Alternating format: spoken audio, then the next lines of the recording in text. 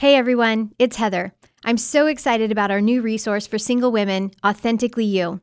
One of the most challenging parts of life is navigating relationships. This can be especially true for women who have been tainted by negative sexual experiences and mistakes from their past, or when the struggle with porn and masturbation takes hold and won't let go. This leaves them feeling distant from God, separated by the weight of shame and regret. If this is you, you're not alone. Authentically You was written specifically for single and college-aged women, those who are on the working career path and those who are in college. This 20-lesson curriculum is easily adaptable to a busy work schedule or a college semester system. Through this group experience, you'll explore how your past pain and trauma contribute to distorted beliefs and an unhealthy thought life. You'll uncover the role your family of origin plays in your past and current behaviors and address the issues that perpetuate compulsive and addictive patterns. And through the use of weekly exercises, strategic tools, and self-care focus, you'll learn how to live in health, how to live as your true, authentic self. I know God has a plan for your life to bring you to a place of health and wholeness. If you allow it, God will do amazing things in you and through you. So pre-order today, Authentically You. Go to puredesire.org/AY. That's puredesire.org/AY. You're listening to the Pure Desire Podcast, your safe place to find hope, healing, and freedom from sexual addiction, betrayal, and relationship issues. What is up? I'm your host, Trevor Windsor, and you're listening to episode 251 of the Pure Desire Podcast. Here joining me, as always, is my co-host, Nick Stumbo. It's good. You haven't done that one before? Honestly? I haven't. I've used good in a lot of different ways, but I've not ever said, it's good. Bruce Almighty? Bruce Almighty, Gosh, that's right. Such a good movie. It's good. Yeah, I watched it again like 3-4 weeks ago. Oh my gosh. It. Got a little chuckle out do you of like that. Evan Almighty?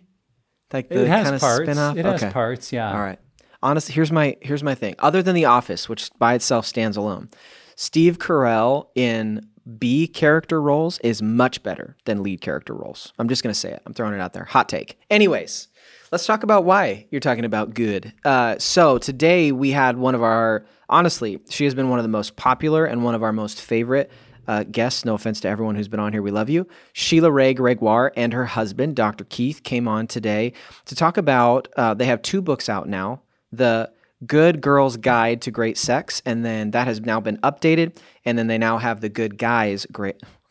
Will you help me? They have 2 books out, and we had them on to talk about it. Yes, because many of our listeners maybe have heard of the Good Girl's Guide because that's been out for several years, and now they're about to release the Good Guy's Guide to Great Sex, and the Good Girl's Guide is going to be updated and re-released, and so we just think they're really valuable resources, and as you'll hear on the podcast, just walks through everything from the very data, scientific, what do we call things, all the way to the very practical of what are the things we could work on in the bedroom tonight? What are practical ideas we could try, and everything in between. And as they bring up, every young engaged couple should be reading through these just to reframe and rethink about how we view sex and having health around it. And so I loved the conversation. I think it continues to challenge our paradigms of what many of us were either taught inherently or explicitly about sex, and moves us towards a healthier view of marital sexuality. Totally. So if you are engaged or you are married and have been married for a while, we do recommend these books. They will be in the show notes for sure.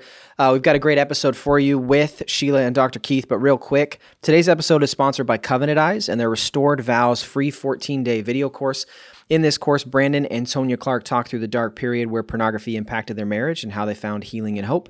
If you're interested in checking out this free course, just text the word VOWS to 66866. That's the word VOWS to 66866 and find the power in Restored Vows. If you're not a subscriber to the podcast, just do it. Don't wait any longer. I know I say it every week, and I know you get bored because you probably skip through this section anyways, but please subscribe. We're on all the major platforms. Give us a review. It helps other people find the podcast. You can follow us on Facebook, Twitter, and Instagram at Pure Desire PDMI, and you can find full episodes of these, or full video of episodes up on YouTube. Just search Pure Desire Ministries. And then, Nick, it's out, man. The Pure Desire Group Leader Training. It's out. It's in the world. Talk to people about it. Why should they buy it? Well, because if they want to help others if they want to lead a group, we need to be trained. And I think for people that have gone through a Pure Desire group, they know this. But if a listener has not been through group and is realizing, boy, my church has nothing, I need to be equipped to lead, I could go through it. A Pure Desire group is really different than anything most of us were ever a part of. It's not a Bible study. It's not a book club. It really has some very specific targets and a specific approach that if not done properly, a group can go off the rails pretty quickly. You get where groups get hijacked by someone that's not following their lesson. Someone's, emotional turmoil dominates every week. People are sporadic in attendance. And when all that's happening, the group experience is diminished for everyone. And so our hope is that people, when they take the effort, because it's a big commitment to go through a Pure Desire group, the 8, 9, 10-month commitment for men and women is significant. And so when someone makes that commitment, we want them to have a good experience. And in my just experiential opinion, 95% of that, just naming a stat, made it up on the spot. Nice. I think it's consistent. 95% of a person's group experience will be dictated by the quality of leadership, the way the group is run. And so that's why we released this group leader training, because we know there are great groups out there. And if that's you, go through this as a refresher course. You're like the airline pilot that every couple of years just has to re-up their certification. But if you felt like I've had poor group experiences or groups haven't gone well, even more importantly, walk through this training course, because it's going to show you the ins and the outs from beginning to end of how to do group well. And I think we will all find ways that we can improve our leadership. And if you've never led a group, it's just that building blocks, the course that says this is how you do it. And so we're excited to have it out there. The team did a great job. The video company we worked with, Novel Films out of Michigan, they did an awesome job. And we're just so excited to have this available for people. Yeah, and it's an 8-session. It's over 40 modules that are cut up into bite-sized pieces. So if you do want to go through this and have confidence in leading a Pure Desire group, go to puredesire.org/GLT and order the course today. All right, here's our conversation with Sheila and Dr. Keith Gregoire about the Good Guide to Great Sex. Sheila, welcome back. And Keith, welcome for the first time to the Pure Desire podcast. We're super excited to have you guys. Thanks. It's great to be here. We, Sheila, I don't know if you know this. You probably wouldn't, because you probably don't creep on any of our content that we put out, but you're one of the most popular guests we've ever had on the podcast. And I would say popular in a really good way, and then also popular in people are like, hold on, she said what? I don't agree with, it's awesome. It's been so great. We have loved our episodes with you. And we're just excited to have you back on, and then finally to meet the man behind maybe a lot of the stuff that you do and who you are. And so to finally get to meet Dr. Keith is awesome. So we're really excited to have this conversation. And as mentioned, Sheila, you've been on the podcast before. Our listeners know or more familiar with you and your work. But Keith, this is your first time. Can you give us a little bit of background, who you are, what you do, how you're involved with what Sheila's doing? Yeah, sure. So I'm a pediatrician in my regular day life. Years ago, Sheila started writing about sex and marriage. And then at one point she came alongside me and said, hey, how would you like to do this with me and talk to all kinds of hundreds and thousands of people about all the intimate details of our marriage? Whoa, yeah. So I just jumped at that. Sure. Because what guy wouldn't? So, in all seriousness, we were speaking with marriage conferences a lot. And so there's always a talk about sex. And so Sheila was already talking about sex, and they all figured, well, you're a doctor, so whatever. So we always got the sex talk. So. Is that what happens when you become a doctor? Like, oh, you're comfortable with all topics. Let's just address it. Yeah, wow. Exactly. Pretty much, yeah. Wow. That's awesome. Ironically, not all doctors are comfortable talking about things. Our second daughter, when she was born, the doctor we had for that birthing process was just very shy about naming body parts. I'm like, and he was in his 60s, close to retirement. I'm like, how are you still nervous about naming body parts? This is what you do for a living. So I get the sense that, Keith, that's not a challenge for you. Yeah, well, there's a difference between being polite and being ashamed. And I think that, we want to be polite, but we also want to be clear, and we don't want to be clouded in what we speak, right? Yeah, so. Absolutely. Yeah. So excited to have you guys on. And as our listeners will find out, a big part of today's episode is to talk about a new book that you guys have coming out. So Sheila, you have already written, but it's being updated, The Good Girl's Guide to Great Sex. And now you guys are coming out together with the book, A Good Guy's Guide to Great Sex. Thank you, by the way. So excited. Thank you. Covering both sides. Yeah. So talk a little bit about how the two books differ from each other, and then also how they pair together in a way that couples could use these together in building a healthy sex life. Well, what we found is that men and women have different problem spots when it comes to sex. And I know we're going to get to this, but I'm going to jump right into it right now. The number 47. Okay. Everybody remember the number 47. I think in Hitchhiker's Guide to the Universe isn't 47. It's 42. Oh, 42. Okay. Yep. Well, I want you all to remember 47. But 47 is our orgasm gap. So 95% of men almost always or always reach orgasm in a sexual encounter. And the equivalent number among Christian women is 48. So that's a 47-point gap. So when we're talking to men and women, we need different messages to men and women. Yeah. Women need to hear, hey, sex is for you too. This can be awesome. You need to embrace it. Like, you can be passionate. It might take a while to figure it out, but you can do it. Whereas guys need to hear, hey, you got to figure this out for her. It's your role to make her feel awesome and not just to use her. So there's just a different slant in both the books. And I think we've been taught things that have been harmful to our healthy sex lives, but the things we've been taught as men and the things we've been taught as women that cause harm are different things as well too. And so we have to tackle each of those issues separately. Yeah. I really appreciate I had an opportunity to read a preview copy of The Good Guy's Guide to Great Sex. And one of the things that I really appreciated, Dr. Keith, was just the way you guys really cover the spectrum in there, from the very practical, like we were joking about before the show, naming things what they are and being very like, let's define some things, yet also all the way to the very the tangible in terms of things to do in the bedroom, ways that you as a couple can learn to connect with each other. And so, Sheila, having not read the girls' equivalent, is that something couples can expect in both books, that there really will be a range of covering the very, like, the factual stuff all the way to ideas for how couples can improve? Is that consistent in the two books? Yes, the books cover all of the same thing. They just cover them from slightly different angles, cool. and sometimes in slightly different orders, because we need to learn about things in a different order depending on what our issues are. For sure. But everything is all covered, and at the end of the book, there's discussion questions that couples can use together to go over what they've learned. So yeah, it's all the same information. Yeah. So would you recommend that couples are reading one book at a time and discussing it, or that they're both reading their book and then discussing them together? How do you think that would work in a marriage relationship? Yeah. So ideally, you both read your own book and then you discuss it together. And even more ideally, if couples could read them when they're engaged. Yes. Oh gosh. We had such a terrible first few years of our marriage. Like, it was awful. I'm pretty honest about that in the book, about the ways that I didn't do such a good job.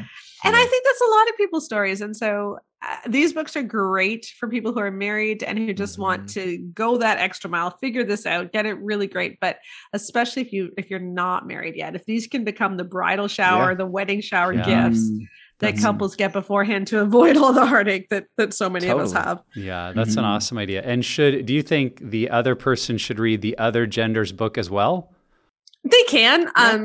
There's no harm in that. It's good to see that sort of perspective of the other person. But and the other thing too, I think, is in the books are not all as gendered as a lot of Christian resources are. A lot of Christian resources teach all men are like this, all women are like that. We really shy away from that. When it's true that most men are a certain way, we do say that, but we also say, not all men are like this. Yeah. But there are biological differences in how we work and how sex works for us. Totally. And those things are really important. We do need to discuss those. That's why the two books. I love your idea, though, of having couples do it before they get into marriage, and then even couples now, the benefit of it, because what's interesting is there's a lot of shame that we carry when it comes to sex and sexuality, and a lot of it is stuff that we don't even realize we believe about it. And so when our expectations aren't met, it's like, well, gosh, like, and I have this conversation even on staff every once in a while. We'll end up talking about it, where it's so easy to assume other people have a better sex life than me because they're able to talk about it, or whatever it may be. There's just an assumption I'm doing it wrong. And I think a lot of us maybe carry that in when it doesn't meet our expectations. So I love that you have a resource that can help people create like hey, it's going to be a little bit different for everybody, but at the same time, here are good practices to maybe help diminish that shame before it can even get into a marriage. Yeah. We have a whole section about preparing for the honeymoon and all that sort of stuff as well too, and giving a lot of practical tips about that and helping to sort of point out some of the landmines that you can step on. Totally. And so you can start really well. But the book's not just for young married couples or couples who are going to get married. Mm-hmm. I think even if you've been married for a while, if this is an area that you're struggling with, I think it'll give a lot of really good information and help to couples. Absolutely. Yeah. And what, again, the thing that makes this different and what makes Great Sex Rescue different is this isn't just our opinion. I mean, it is our opinion, but our opinion is based on a grand total of, I think in these books, 25,000 people. So we surveyed 25,000 people for these. Totally. Done your research. Well, and the other thing I want to just add to that is that this is not a 25,000 people. What's your opinion? Mm-hmm. This is actually what Sheila's been doing. I think she's amazing. I mean, what Sheila's been doing is scientific studies. So she asks people questions of marital and sexual satisfaction. And then she asks them also in the same questionnaire questions about their beliefs. Mm-hmm. And then what she does is she actually correlates those. And she says, hey, people who believe this, what does that show up? How does that show up in their sex lives? For sure. That's very different than what do you think about something. Yeah. Mm-hmm. And what we're doing is we're saying, hey, there's things that in the church have been taught. These are not biblical teachings. These are evangelical culture teachings. Yeah. We dress them up and call them biblical, but they're not biblical, and they hurt people. And we need to get back to what the Bible really says about sex if we want to have a healthy sex life the way God intended us to. And that's exactly why you're one of our favorite people to talk to about this topic. Okay, so you talk about wanting to redefine the word sex, and you've already talked about this orgasm gap that we have. That the ways that we commonly think about sex contribute to that. So when you say you need to redefine the word sex, can you just circle back on? I know we've talked a little bit about that on some previous episodes, but again, how would you redefine the word sex? Yeah, I'm sure I've done this to you before, but I'll do it again if I haven't. But if I were to say, did you have sex last night? Yeah. And you don't need to answer, but don't please. When I do, what people just got really personal. Yeah, wow. Okay. You were my favorite and now you're not. Fantastic. Yeah. But people think what I'm saying is, something about penis and vagina, move around like intercourse. Yeah. Everyone's picturing intercourse. Mm-hmm. And that is our common definition of sex. But the problem with that is that it really is highlighting his experience and not hers. The only thing that intercourse tells us is that he orgasmed. Okay. In 95% of cases, he did. Like 95% of men would have said that. So the only thing intercourse tells us is that he orgasmed. It doesn't tell us that she enjoyed it. Mm-hmm. It doesn't tell us whether or not she felt used. It doesn't tell us whether or not he felt close to her. It doesn't tell us whether or not he felt it was just duty sex. It doesn't tell us whether or not she was in pain. Like it tells us nothing except whether or not he orgasmed. And so we need to stop that as our definition. And we need to instead see sexuality as this thing that we experience together. And it's something which, if you go back to Genesis 4, verse 1, Adam knew his wife Eve and they conceived a son. It's easy to laugh and think God's just using a euphemism there. But the root in the Hebrew for to know is the same word where David says, search me and know me, O God. Intimacy is a key part of sex. So we have this picture of something which is intimate, something which is mutual from 1 Corinthians 7, and something which is pleasurable for both from Song of Songs. And when we see sex like that, then one-sided intercourse where he orgasms but she doesn't, or sex where he might orgasm but they don't feel connected, that's not what we're aiming for. That's not a good sex life. And I think when we define sex as merely intercourse, if you're going to see a marriage counselor, one of the first questions they often say is, how often do you have sex? And if sex is merely intercourse and you're not feeling connected and you say 3 times a week and she checks off the box, well, that doesn't tell you anything. Yeah. And so let's start redefining this and seeing it as this rich experience that we have together. Yeah. So we expand the definition in our book to be sex is everything that the two of you do together sexually with the aim of mutual satisfaction, pleasure, and bonding. Mm-hmm. So it's not just intercourse. Intercourse is part of that, but there's so much more. And I think that this is so important on many levels. First of all, as Sheila was saying, that the biblical idea of sex is not just physical. Mm-hmm. It's spiritual. It's emotional. There's a bonding there. It's more than just the physical act. And when we reduce it to just a physical act, I think we're taking something vital away from the sexual experience. And the problem is that we often, as men, we find intercourse very easy and sex is very automatic for us. And then when women don't orgasm that way very easily, we assume that means that God made us right and God made women broken. Well, who are we to say that? Yeah. We need to step back and say, hey, if God made my wife differently than me, if it takes her longer to get to that level, if she needs other things, maybe that was part of the design and not a bug. And maybe I need to step back and go, my view of sex needs to change.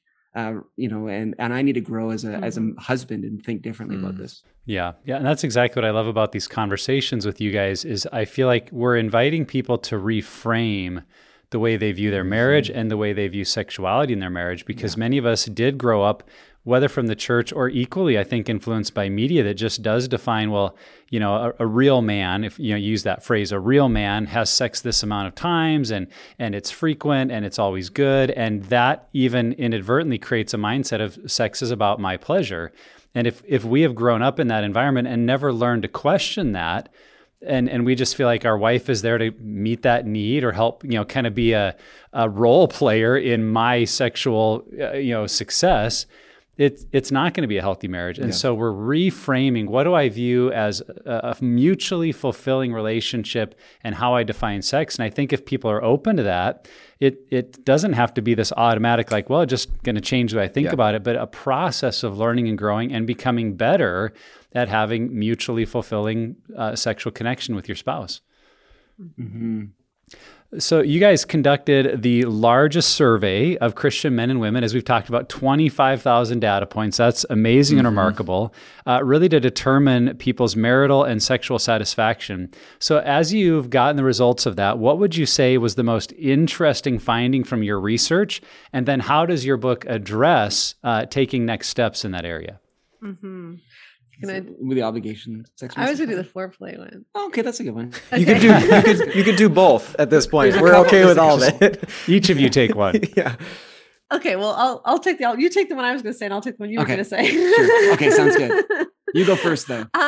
So when we did look at which evangelical teachings most messed things up for men and women, the one that we found that was the most harmful was what we called the obligation sex message, which is the idea that a woman is obligated to have sex when her husband wants it. And roughly, I think 40% of women said that they believed that at the point where they got married. And if women believe that, then their chance of experiencing sexual pain increases to almost the same extent as if they'd been abused. There's only a 0.1% difference in the two confidence intervals. Wow. So they're almost statistically the same. Yeah. And what that's saying is that women's bodies interpret obligation sex as trauma. Wow. And it's the reason that Christian women, it's one of the primary reasons that Christian women have twice the rate of sexual pain as the general population. And so one of our big prayers is that we start talking about sex in a different way. Sex is not a male entitlement and a female obligation. Sex is this beautiful thing that you share together. And when that's understood, when both people capture that vision, and when you figure out how to make orgasm work for her, etc., frequency tends to figure itself out. So it's not like we need the obligation sex message to get women to have sex. What we need is to have sex be a safe space for her. If sex is a safe emotional space for her, and if sex is great physically for her, then it's going to be something that she's going to want to do. Instead, we've combated this idea that women don't want sex with just commands to have sex more.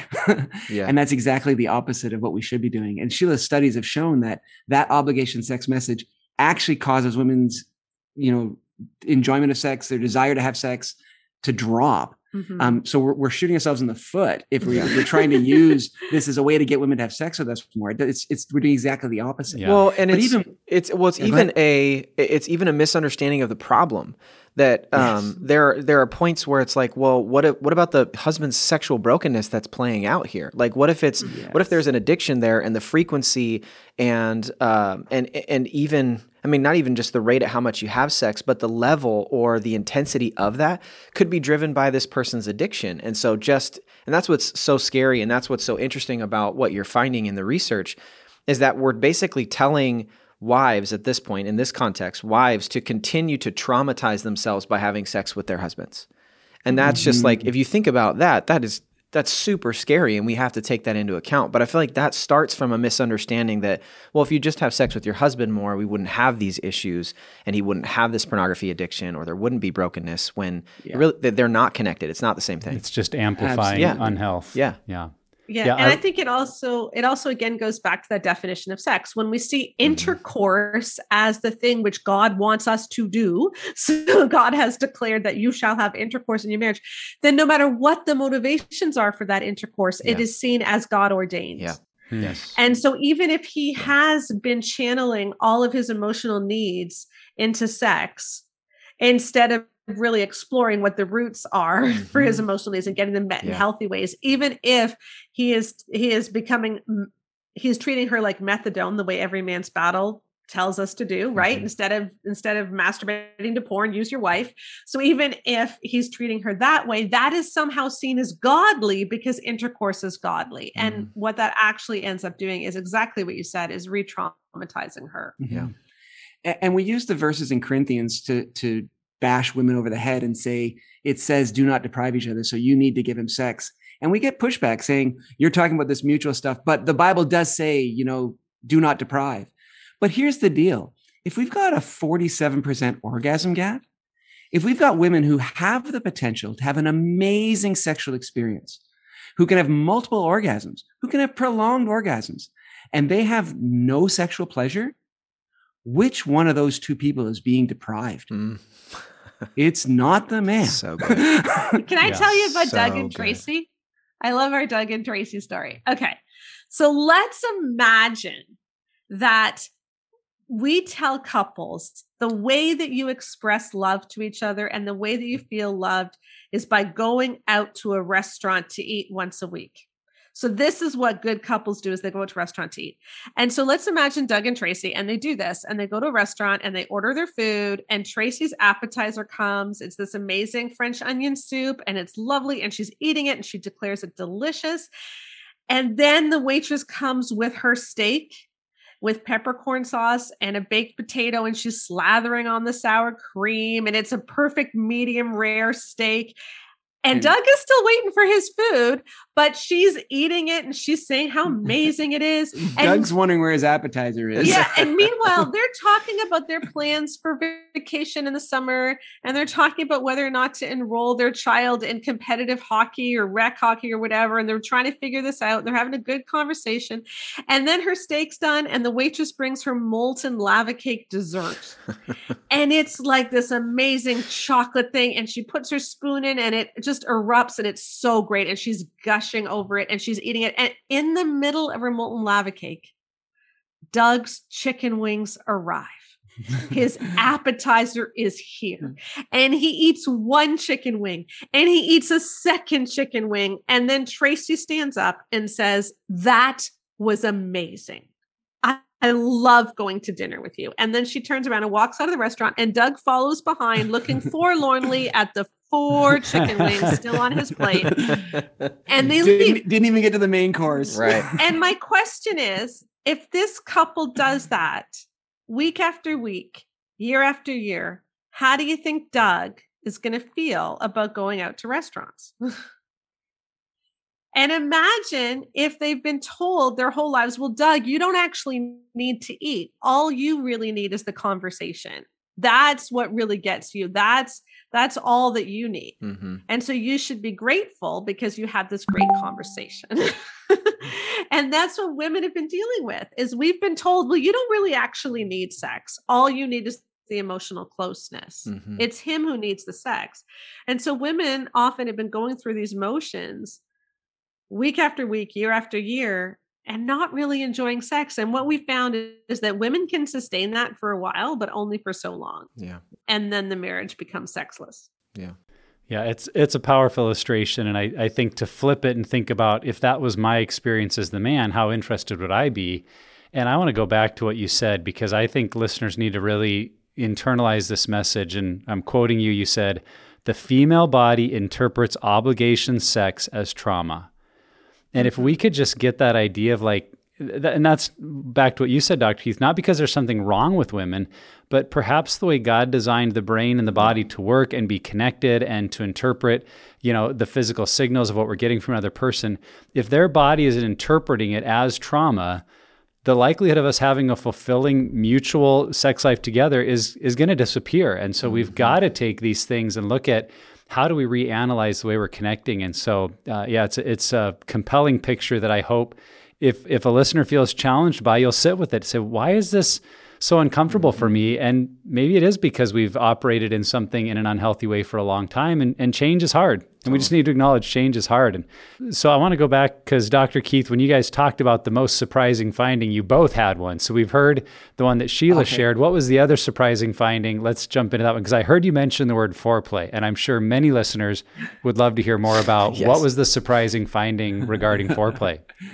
Yeah. And it's actually kind of related. Eventually we'll see how you get around to it. But what we found was that basically asked how often when you have a sexual encounter, do you do enough foreplay? Now, we didn't define that. We just let them decide if they did or did not. And what we found was in couples where women regularly orgasmed, men said, yes, I do enough foreplay. But surprisingly, in couples where women don't frequently orgasm, 71% of men still said, I do enough foreplay. And so my question is, dude, enough for what? Like, why is it? And that's the really ultra surprising thing to me was this: 52% of women said he does enough foreplay. She answered, yes, he does enough foreplay, even though I don't orgasm regularly, because we both internalized this idea that sex actually is for men. It's not really for women. And we need to change that.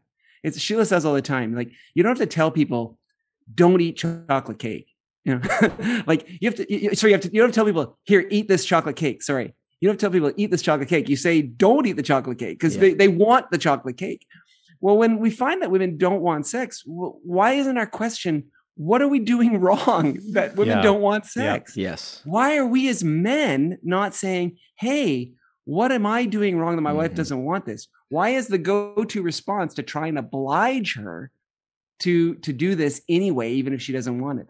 We need to really, when we started doing that, should have realized we'd gotten somewhere off track. Yeah. And I want to stress, it's not always that he's doing something wrong. This is really key, because one of our big findings in my book, The Great Sex Rescue, is that a lot of times the reason that women don't have a libido, the reason women aren't sexually responsive is because of the negative beliefs that we've internalized. And we need to get rid of those negative beliefs. Yeah. But then other times it's just they have never figured stuff out. Mm-hmm. And one of the things we go into a lot of detail in both books, which it's worth the price of the book for this alone, is the sexual response cycle.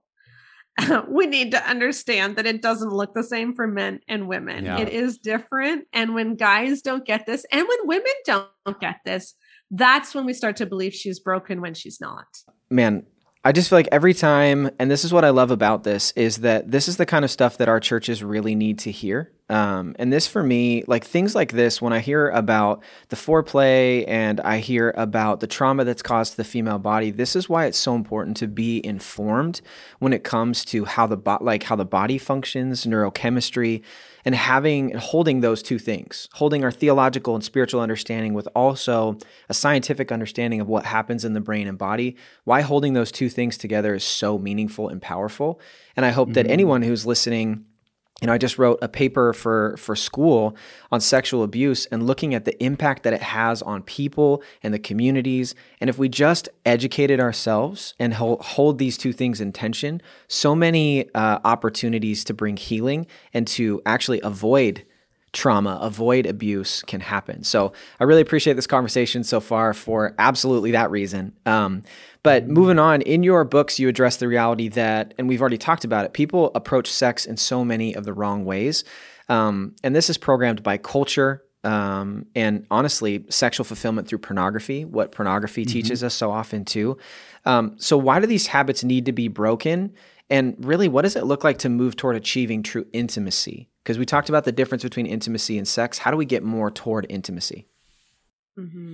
I think the first thing I'd say about the pornography issue is that the way pornography works is it teaches us to see sex as something that is for me. It causes us to have a selfish view of sex. Rather than this being something that the two of us do to give to each other, it's what do I get from this?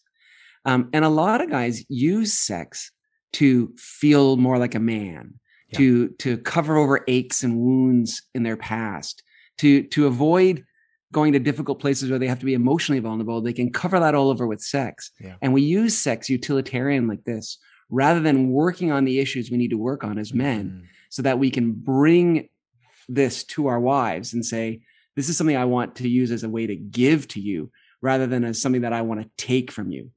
Pornography teaches exactly the opposite of that. Sex is about what I can get, and what I can use for me. And I think we need to change that. You know, I've spoken to a lot of women whose husbands have gotten over porn. So they've stopped watching porn. You know, they've done the accountability groups. They've done whatever they're going to do. They've stopped watching porn. But then the women say, but they're not any different.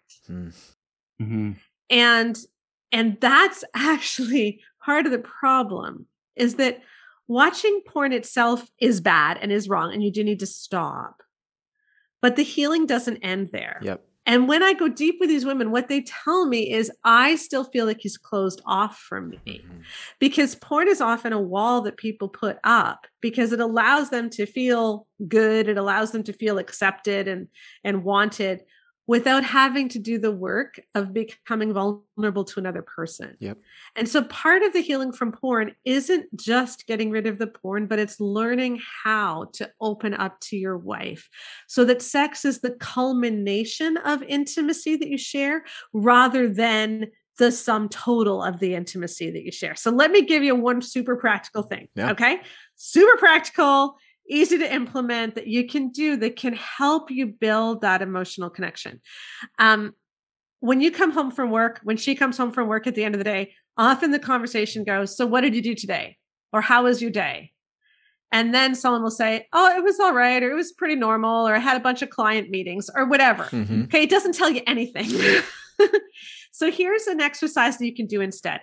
Get a cup of coffee, cup of tea, cup of hot chocolate, whatever, sit down and just share 2 emotional moments with each other. The time today where you felt the most in the groove, like God was working through me. I was amazing. I was on. It was incredible. And then the time where you felt the most defeated and discouraged. So just those 2 emotional snapshots. And when you share those with each other, it really opens a window on how you're feeling. And that can be a little bit uncomfortable if you're not used to using emotional language, but it's actually a really safe and easy way to start using emotional language if you're not used to it. And a lot of people recovering from porn aren't used to it. But here's a way to let your wife in. And that's a really important step if we're going to regain this idea of sex as not just physical, but as really being about us wanting to know each other on a deeper level. Yeah, you're really speaking our language now, because that's one of the things we say all the time at Pure Desire, is that we're not here to stop a behavior. We're here to change the way you do life. And if you're going to change the way you do life, it means understanding what was driving the behavior, what was I using it to numb from or to run away from, and how do I understand the way that I've been shaped all the way back into my family of origin and growing up years, and the negative message that I've learned to believe, and how did pornography or sex or masturbation become an outlet in an unhealthy way?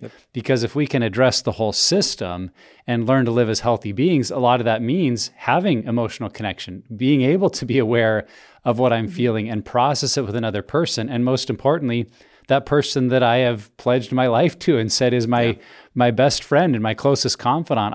I've got to be able to connect at that level with them, or it never will go beyond the physical. And so I love the way that you in your messaging in the book, connect those dots to, well, how can we actually work on this? And so I think for couples to learn some of those tools of emotional connection is a huge growth step that maybe we've missed in a lot of our other approaches to healthy marriages. Yeah. Yeah. I think we dichotomize sex, and we sort of say to men need the physical side of sex and women need the emotional closeness of sex.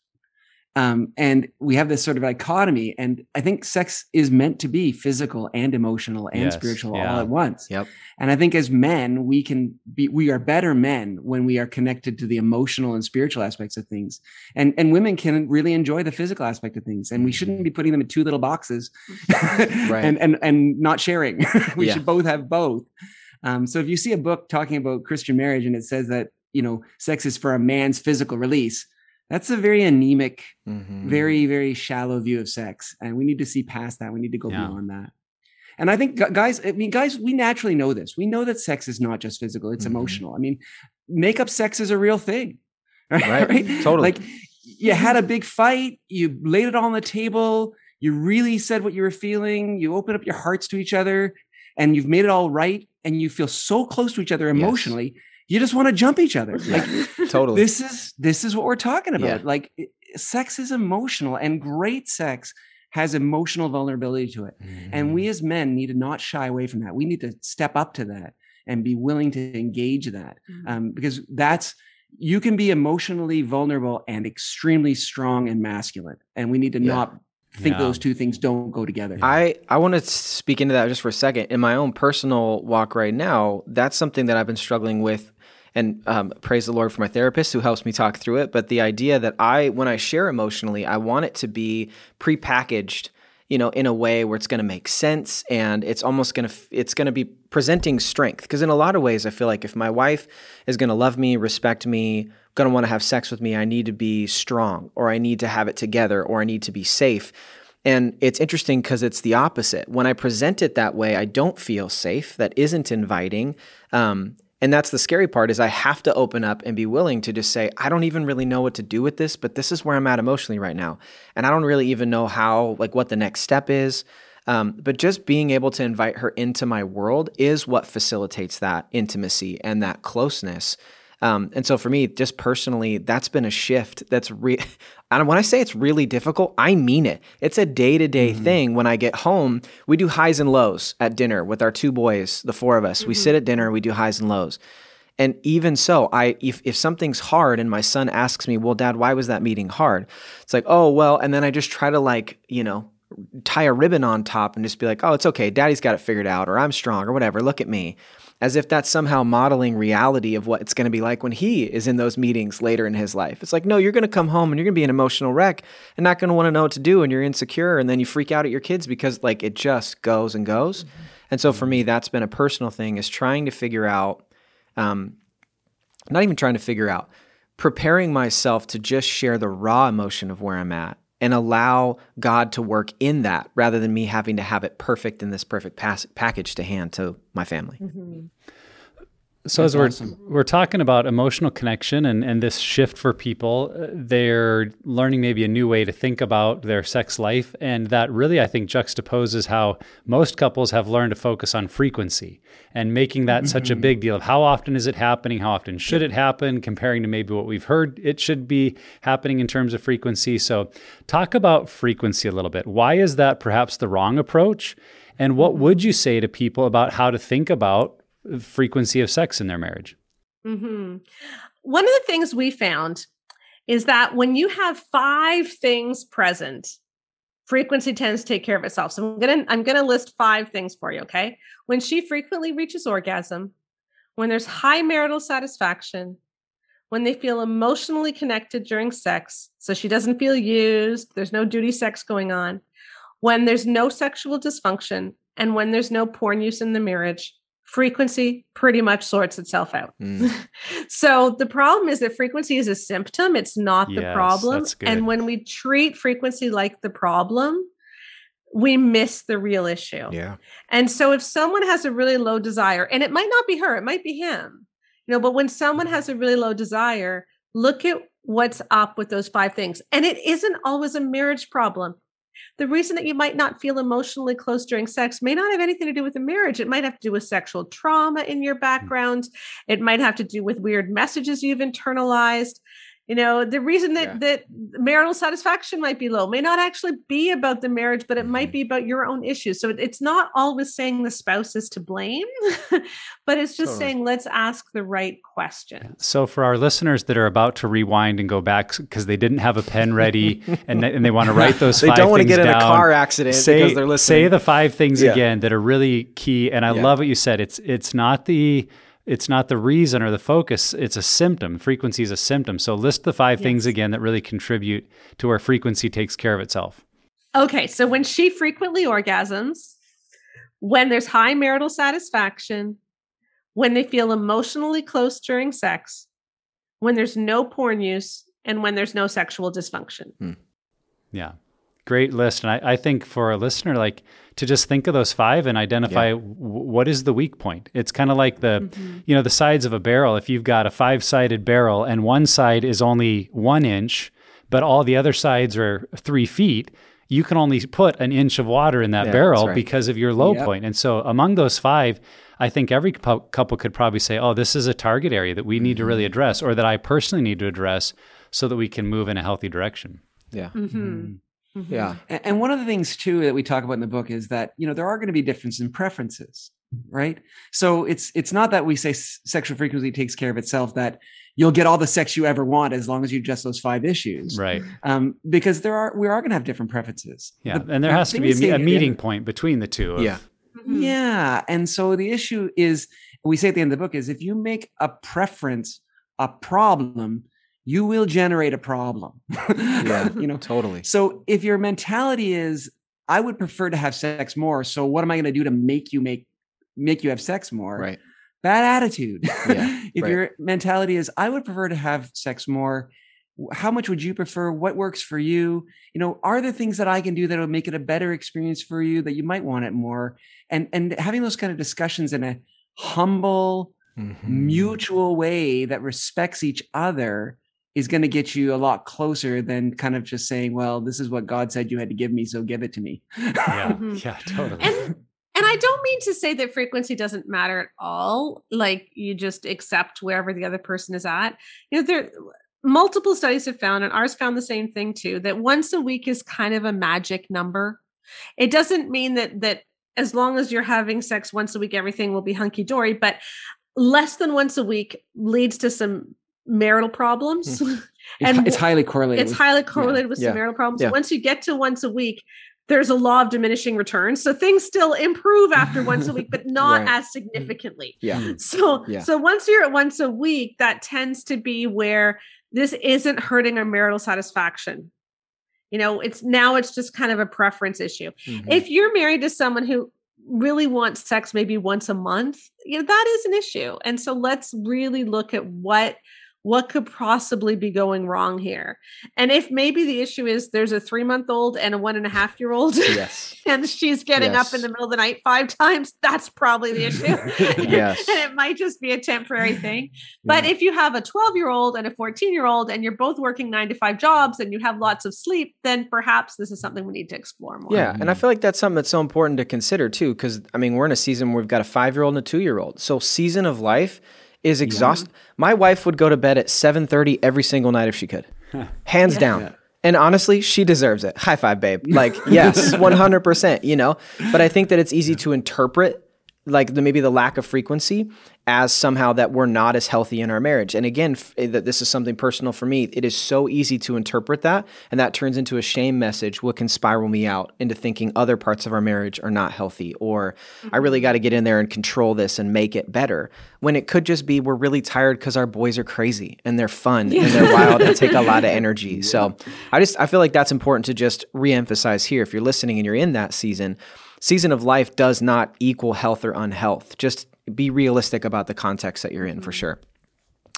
Absolutely. So you guys talk about myths that we believe about porn and then encouraging couples to get real about recovery. How, in you guys' opinion, have we been doing recovery wrong? And what myths do you think are holding us back? Well, I think the first thing that we do wrong is a lot of people think that the recovery road to porn is just installing net filters and, getting an accountability partner. And now I've done my work of recovery. Yep.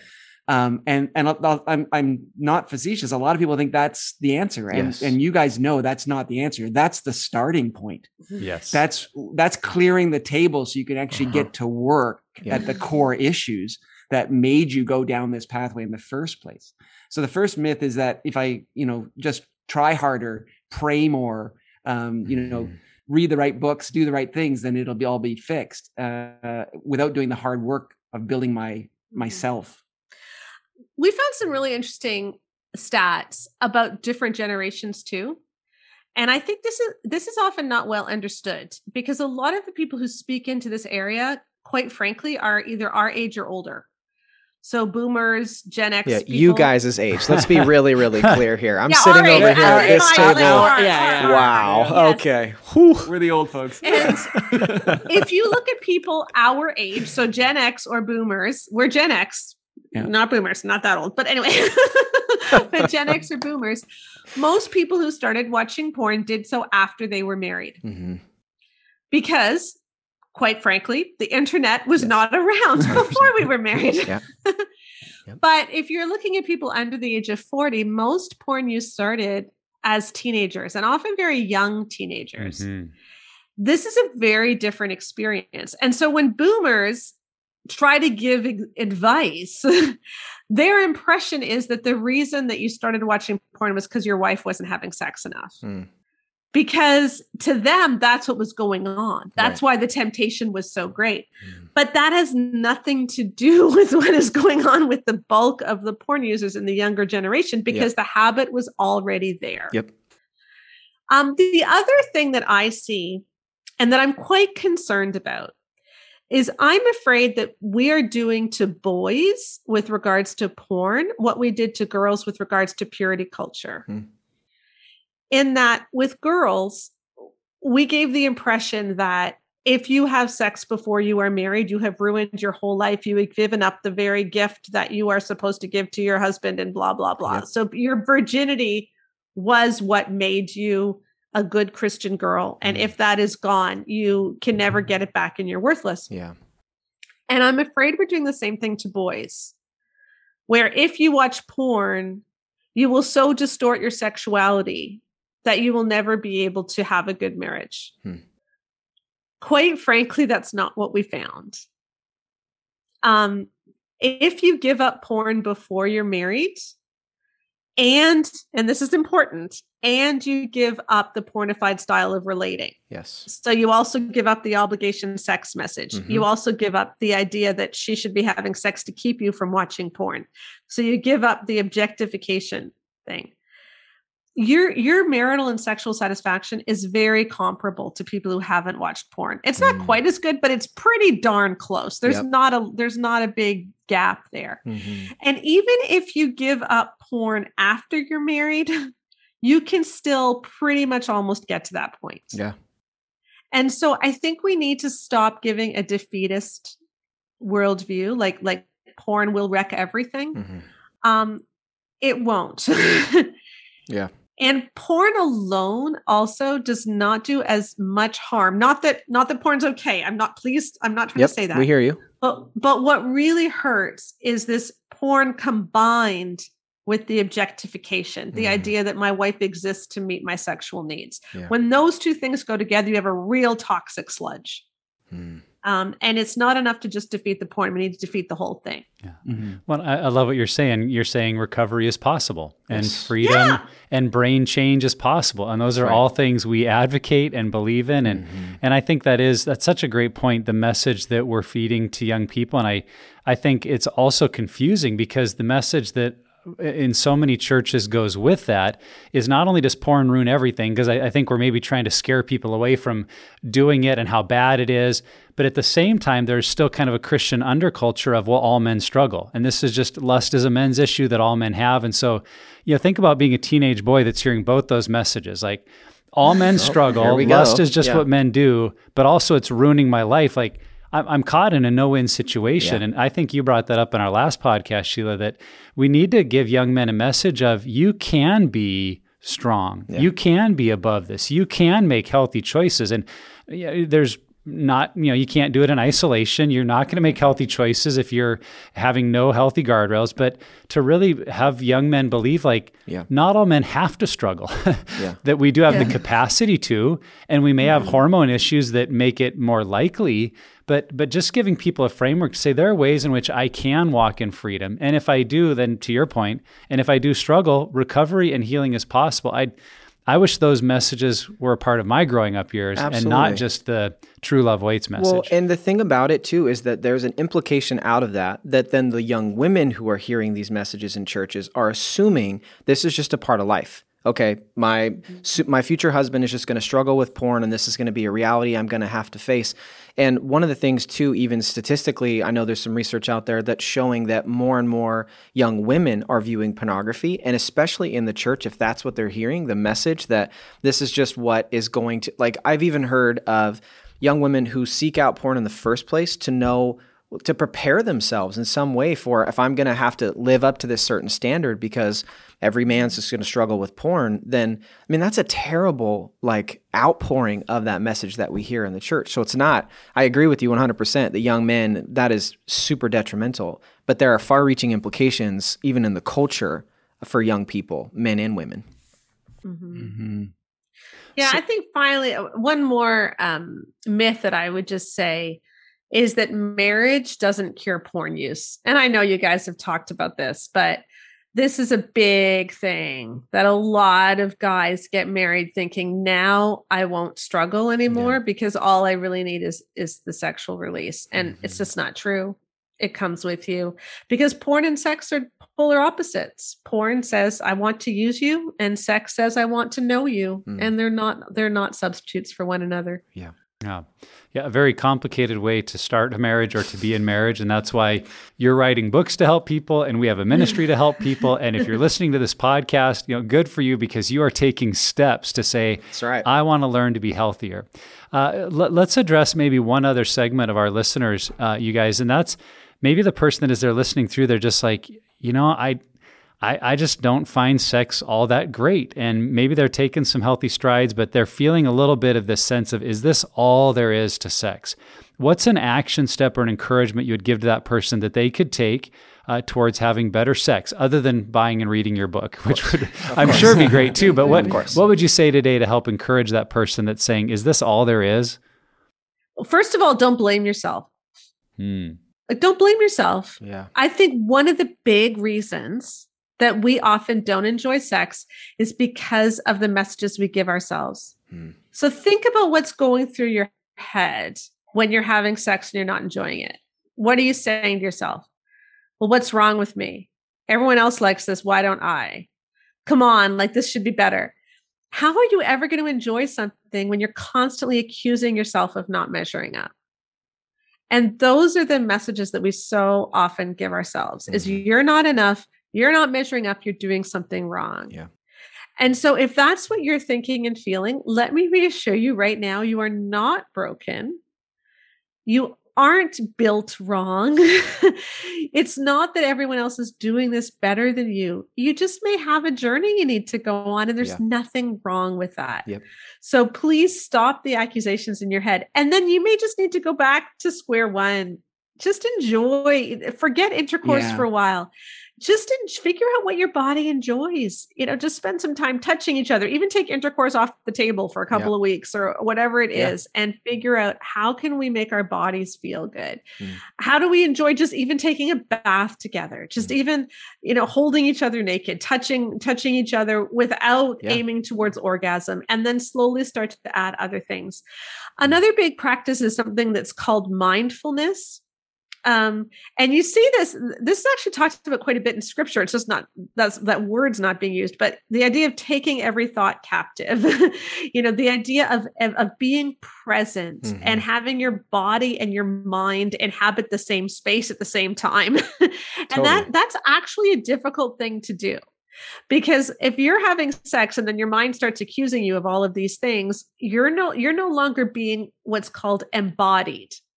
So you're not actually having your mind and your body go through the same thing. Your mind is off somewhere else accusing you. And so learning how to just be present, concentrate on what you're feeling, let your mind go there. And anytime your mind starts to accuse you of anything or judge what's going on, you change it and you just focus on, what am I feeling? You focus on your breathing. You focus on different body parts. You focus on your spouse's body parts. You just focus on, here's what I'm experiencing. And I really think turning off a lot of the accusations in our mind is one of the biggest steps that can open up desire and sexual response. Yeah, that's good. I mean, I even think of, if you need to call time out, like that's even okay to give yourself that space. And that's, I think even, couples are able to like give each other permission to say, if you need to call time out when we're having sex, that's okay. So that it's not interpreted like, what am I doing wrong? Why are we pausing? But just, I think opening up the conversation, and we've talked about that a lot on the podcast, is having conversation about sex between a couple is so powerful for a relationship. And not just having those conversations as you're like on-ramping into having sex, but like outside of the bedroom, have conversations about it, and allowing that to bring some intimacy, some understanding together, which will benefit your sex life, but ultimately your relationship too. Well, one of the things Sheila found in her focus groups was that women who had been in marriages where the obligation sex message was believed, by her, the woman, and was causing problems, was she just talked to her husband, and the husband said, what? I don't think that way. I don't feel you're obliged. I want this to be something that's good for both of us. So just sometimes getting it out on the table, what you're actually thinking, can just take a huge load off and open you up to a lot more joy and freedom. But I think that it's really important for the men to not just say, I don't want you to feel obliged, but to show with their actions. Exactly. Yes. Kind of like you were saying earlier there, like, if we are, the one thing I would say to guys is try to not be directional about sex. If it's goal oriented, then that's so much pressure on your wife, right? Whether the goal is that you're going to have or intercourse, or whether the goal is she's going to orgasm, or whatever it is. Like when it's goal directed, there's pressure. Just enjoy each other, have fun with each other. And if it turns out in the middle of it, she says, you know what, I don't think this is going to happen for me tonight. Be okay with that. And, and if you're not in the place where you're mature enough to do that yet, learn how to be like that. Yes, totally. So that you, and value non-sexual touch, because a lot of women don't know that they want to be, sexual with you tonight until you start kind of, putting your hand in the small of her back, kissing her on the neck. And then she's like, whoa, maybe I am interested tonight, But we as men sort of think of sex as sex, and all that other stuff is kind of extra. Yeah. Being very open to non-sexual touch is a real key to just making your sex life come alive. We're not goal oriented. I'm just going to enjoy you. Yeah. And I'm going to let you feel great. And then we'll see where that goes. And if it goes to, home plate, fantastic. If it goes somewhere else and we have fun, fantastic. Yeah.